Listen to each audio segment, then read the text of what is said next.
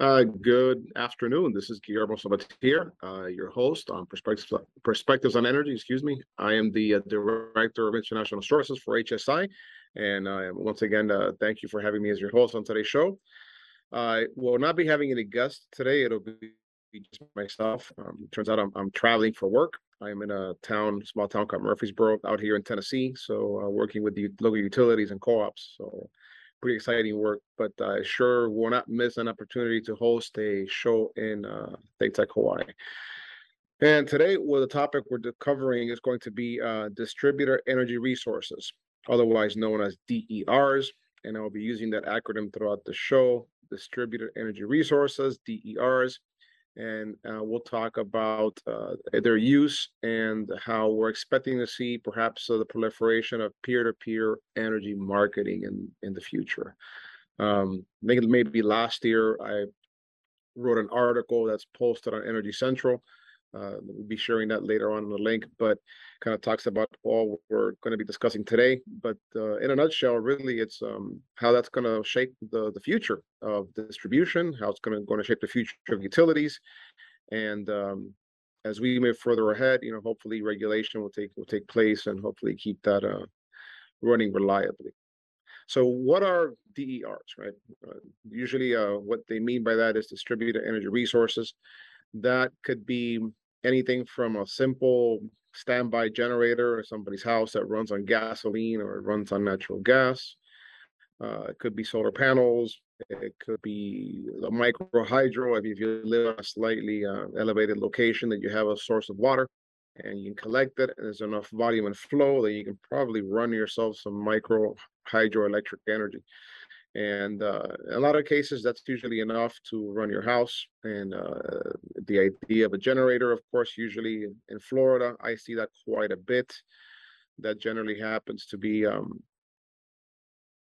there for emergencies, but in a lot of cases, they're usually too expensive to run compared to the utility prices, right? So Florida, they're 11 to 12 cents a kilowatt hour. I know Hawaii is like in the high 20s, low 30s. And so they're pretty expensive energy compared to the rest of the world, right? So for the most part, the incentive for most people to put on these DERs really has to do with the fact that they want to offset the cost they're having on utility energy. So usually they do this with solar panels or rooftop solar, right? And that's usually not to be confused with the utility scale solar that the utilities themselves install in larger facilities, right? These are like dozens of acres. This rooftop solar really is at residential level and usually produces anywhere between 10 to 20, 30 kilowatts, right? That's the capacity in some cases, sometimes less, sometimes more, depending on size. You also see them on some commercial sites, industrial sites, and usually they throw that up on those roofs. So as you can imagine, that ends up being a lot more capacity, and they end up with a lot more space, right? So so how does this impact the utilities, right? So normally these DERs, in some cases, they end up being shown as a reduction of load. So, for example, if a consumer, a residential ratepayer, is consuming about, say, 1,000 kilowatt hours, well, if you have a 500 or similar capacity rooftop solar system, then you will be offsetting that by that much. Of course, remember, you're only doing this during certain hours of the day.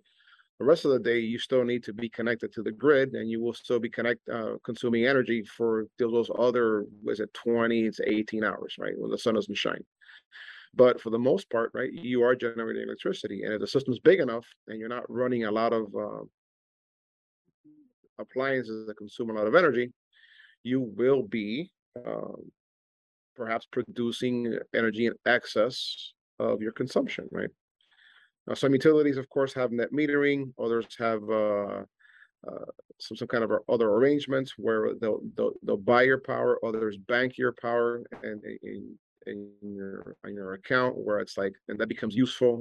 The ones I'm familiar with in my state, they usually bank it, and in the winter you generate a lot of electricity. You bank that, and then when you come into the summer months, then all that extra banked credits, usually come into effect and they benefit you. Other utilities in other regions, that what they do is they pay for that energy at a wholesale price, which is never quite the same price you'd get, for generating, of course, right? So different economic incentives here. So that's great if you're producing it, but unless you store it, you really can't make the best of it, right? So naturally, what's going to happen next, right? You're seeing a lot of other sources, a lot of, like, for example, Tesla, the Tesla Powerwall is one example where you're storing some of that excess energy. Right? What else are we also using? Given the new, they're bringing back the EV tax credit, so you're going to see a lot more EVs entering the market, and it'll only be a matter of time before some of these EVs are used and dispatched by the utilities. So there's already a pilot program happening right now at Pacific Gas and Electric. So part of that is these microgrids and DERs and how they will impact the system, right? So what's happening there is they're going to be using that as a virtual power plant. And they're being aggregated by an aggregator. So what's an aggregator? Well, as authorized by FERC Order 2222, was the Federal Energy Regulatory Commission. They authorized third parties to aggregate all of these energy sources into one virtual power plant that they will inject somewhere into the system, right? Normally, they'll be doing this at the distribution operating bus, since most of these DERs are being sourced at the customer rooftop solar and along their energy storage, whether it'll be batteries or it'll be an EV used in conjunction with the actual solar rooftop solar source. So ultimately, these will no longer be consumers; they'll also be producers of power, and which are known as prosumers. So in this regard, right, it's only a matter of time before they are able to buy and sell power from their neighbors. Either they sell power to the neighbors, sell power to the system, or sell power out into a third-party application, which that's already headed this way. And it'll be interesting to see how that impacts reliability, how that impacts support, and how that impacts cybersecurity.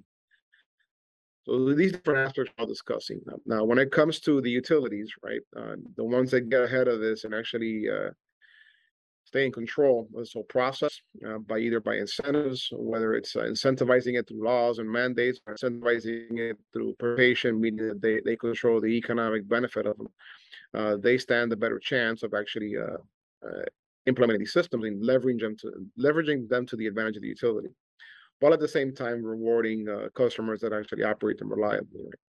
What's a good example of this?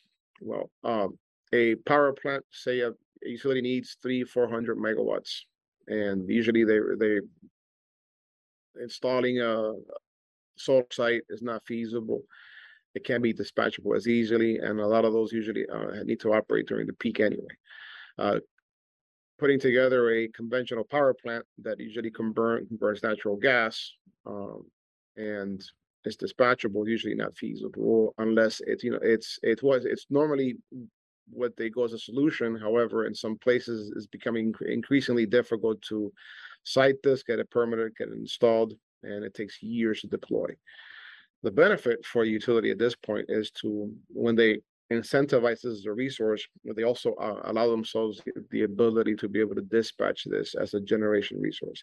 So instead of building one facility that can generate 400 megawatts, they will use their customer base, who is already producing electricity and storing it and sending it back to the grid. They'll give them an incentive to go ahead and sell their power to the grid rather than using or storing it. In this regard, the customer wins, the utility wins by applying it at a weighted cost, and at the same time, they come out ahead by not having to go through all of these environmental, legal, and regulatory hoops that they would normally otherwise have had to have gone through by upgrading lines, building power plants, building a fuel line for this, and so it benefits everyone. Now, when a customer is not really selling power to the grid or consuming it, they would normally be storing it, right, in this regard. And now, mind you, they're using all this during the day when there isn't any, there's enough sunlight, right? in an environment where there's not a lot of air conditioning requirements and it's a lot cooler, then they can probably pull this off. But on a hotter day, it will be mostly unlikely.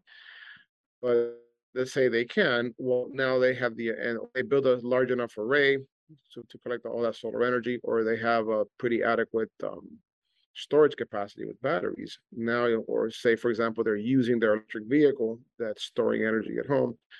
That can be dispatched, and now they can decide to, once their car is fully charged, they can go ahead and sell power to one of their neighbors. So right now, there's about 14 different party companies that are and organizations that are working and competing towards coming up with a common protocol to be able to manage this. So far, there's a few. There's one company that definitely dominates the wholesale energy markets by putting the software that manages all that at the utility scale level, and they dominate across the nation and internationally. And they are the ones most likely to probably get ahead on this. They are finally getting into the hardware market by actually building smart meters. So and along with the smart meters, all the equipment and infrastructure that will manage and govern all of these devices for these prosumers. So what does this all mean?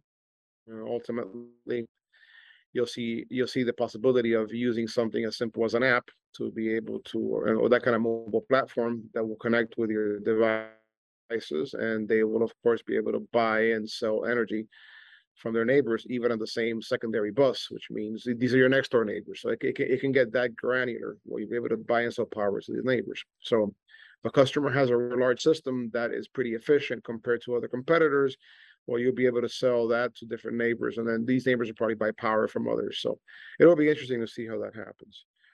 So there's a couple of concerns with that. Namely, it's the reliability aspect. A lot of these distribution circuits were only designed to have power flow in one direction. So when you're introducing power flow or current flow going the opposite direction, it's going to affect a lot of the dynamics, right? And a lot of the protection systems that are in place. So that may need to have a little bit of change when it comes to understanding where they're at. The other issue too is being able to resist a cyber attack.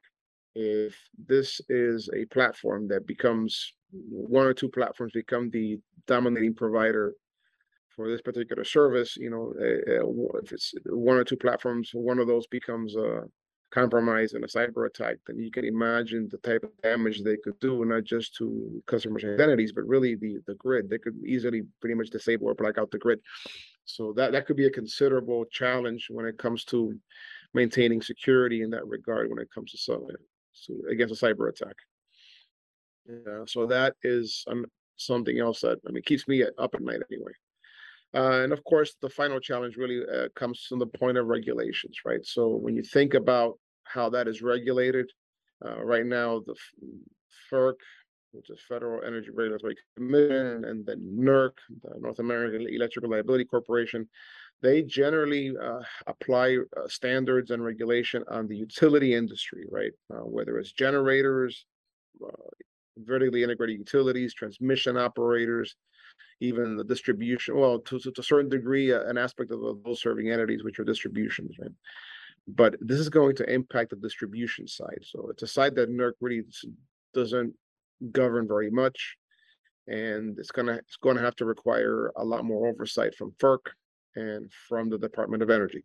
So this could be a little bit of a new field and I think we're lagging behind a little bit when it comes to the aspect of whether the technology is currently at, where it's going, the speed at which it's developing, and it's racing ahead, and the utilities are trying to keep up with it and trying to get ahead of it so they stay in control of what's happening and not lose a handle on the reliability, because it's not really a competitive issue with them, because they always have the economies of scale to really beat back anything that the customers could throw up on the roof and be efficient and cost effective. In some places, customers that live in areas that the rates are really low, they are never going to see a return on that investment. They may get some solar, but really they finance a system that's costing them tens of thousands of dollars. The likelihood of them actually getting that money back in their investment based on what they'll save on their bill, it's going to be more than several decades. So the likelihood of them enjoying that before those solar panels degrade to the point that they're no longer efficient, it's just not going to happen. However, in other parts like in California, Hawaii, even Alaska, right, the cost of energy there is much higher, so the incentive and the payoff it's a lot more tangible. Right? So with regulation, I think it's going to come quite a bit of change. I think once one of those major companies wins the protocol, I mean, and that is protocol is used for communication amongst all these devices.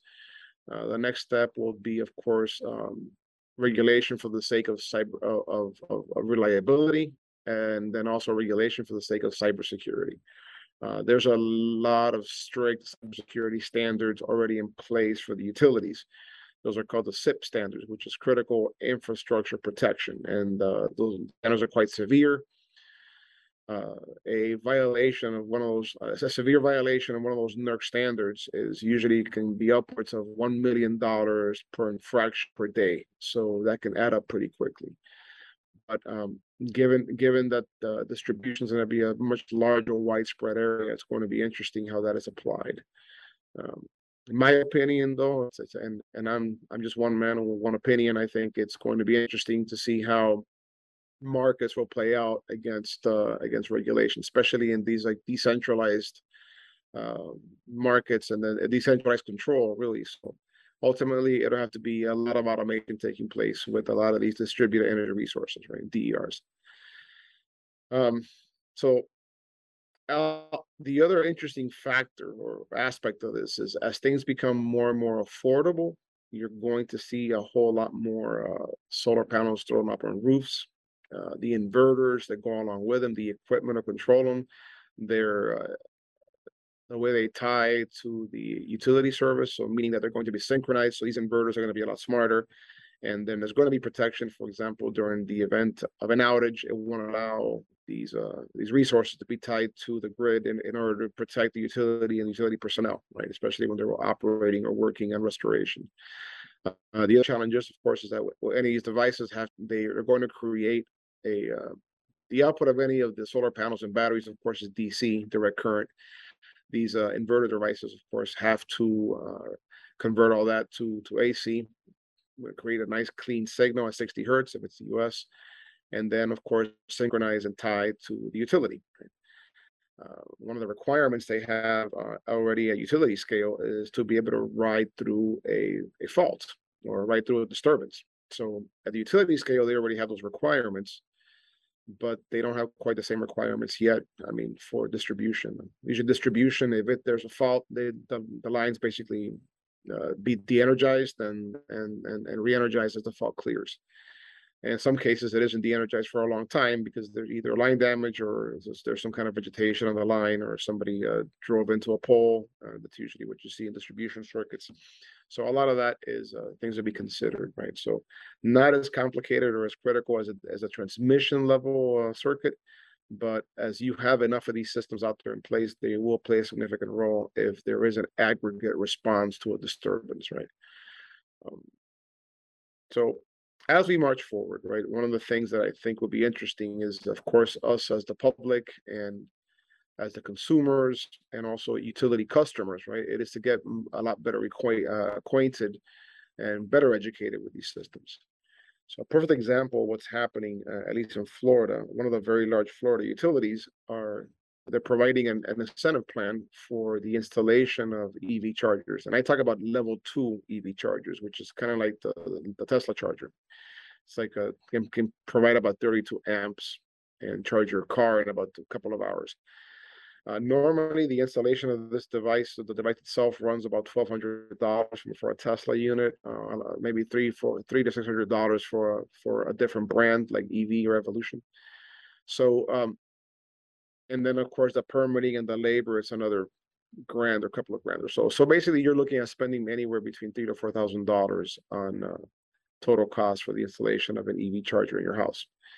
So this utility in Florida is giving you an incentive to install one of these chargers, and they handle the actual hardware, they handle the labor and installation, they handle the permitting, and then they also give you unlimited off-peak charging for your EV. And all of this is done at a mere $36 a month, which really is a bargain. And all it requires is a 10-year commitment. So if you're going to live in your house for 10 years, even if you sell the house, the next buyer is going to inherit anyway. So if you live there for 10 years, I mean, charging your car off peak for $36 a month is maybe 1/3 to 1/4 the cost of being able to charge your Tesla at the same time, by the way, off peak, which is kind of, we pay like $100 a month in charging our Tesla. So it's way better, and that will be really attractive for somebody who is just getting into the EV market, and they don't want to do the extra expense of installing a charger. So not only that, when you think about it, that actually will improve the value of a home. The other thing that I think they're doing, of course, in this case is they are controlling the rate and the time at which these EVs can charge. So they can control how they can charge off peak. The utility then, of course, can offset the problem they're having with valleys, which means too much power, not enough load. Some utilities are beginning to see this valley happen twice in a 24-hour period. Like sometimes, normally it happens at night between the hours of 1 and 5 in the morning, but now you're seeing it happen in the middle of the day, just when you have a lot of solar and everybody's at work and everybody's settled in. So that's one way for the utility to control what it is they're doing in this regard. The other aspect I see is like they're going to have the ability to then dispatch these stored energy resources, right? They'll be able to use them as additional megawatts for any contingencies or any events. They might be able to pay customers for a dispatch availability. They'll pay them for the actual megawatts, or in a customer's perspective, there'll be kilowatts that they supply to the system. So again, this is another opportunity to have these devices generate income for the customers, while at the same time helping the utilities avoid cost, and then also count on it as a resource. And the final, I think, most important aspect is the fact that these DERs are spread out throughout the system, meaning that they can be deployed and activated at times where they have a certain need for voltage or energy in certain specific parts on their system. And that becomes really, really critical when it comes to problems with frequency, or more importantly, problems with voltage decaying. And of course, they can also push back on an area where some customers are consuming a lot of energy. So then, of course, they can use the other DERs or prosumers to supply part of that load. So a lot of exciting things to happen, I think. Not to mention the fact that that same utility and other groups of utilities in the state, I think their goal at some point, in partnership with Evolution Chargers, is to basically have the equivalent of a supercharger at nearly every gas station in Florida. So that is going to be significant, and that will be over the next 5 years. So if that doesn't speed up adoption of EVs, I don't know what will, right? And theoretically, right, if you have EVs at every gas station, you technically wouldn't even need to have a charger in your house, especially if it's a supercharger, right? Of course, we all know what that does to our batteries on an EV, so you're better off charging an EV at your house. At the same time, and why not? Because you have the opportunity to be able to do this while the utility subsidizes, the actual installation, the equipment cost, and even the charging, right? Now, the next question is, how are they going to supply? How's the infrastructure going to be able to support all of these new, what resources are they going to support all of these new EVs and this charging infrastructure? Well, part of that answer to that question, they say, is the DOE recently released news of their approval of the first small modular reactors. So these are going to be SMRs, they call them. So these SMRs, the expectation is that within the next 3 to 5 years, you're going to see thousands of those deployed throughout the country. It's very, very difficult to install one large nuclear site, but it is going to be very, very easy, economical, and difficult to actually oppose thousands of smaller nuclear sites. And these are basically 30 to 50 megawatts that they can place in different parts of a town, a city, or a location, remote location, and it can last several decades producing energy. So SMR seems to be another aspect that we're going to be seeing, because apparently the viability of utility scale renewables has proven to be a little bit unreliable when it comes to system reliability. Their output is not always steady. The utility scale storage has not panned out as well as we thought it was. We have a few promising technologies, but for the most part, it is just not quite as practical. So one of the views is that system-wide adoption of EVs, along with the chargers and the solar panels, is going to be likely the answer, or rather the direction we're going to be headed as an industry. So, well, thank you so much for today's show. I know we just have about a minute left. I don't see any questions yet. And of course, this will be aired tomorrow. So I'm sorry, this will be aired, I believe, on Friday. So hopefully, if you have any questions, just feel free to write them down in the comments, and I'll get back to you as soon as I can. But then again, I always enjoy responding. I still have to catch up on a lot of these comments. But once again, thank you so much for watching. Remember, click like and subscribe. And thank you for watching ThinkTech Hawaii, Perspectives on Energy. This is Guillermo Sabatier, Director of International Services for HSI, the Health and Safety Institute. Signing off. Have a wonderful afternoon. Bye-bye. Thank you.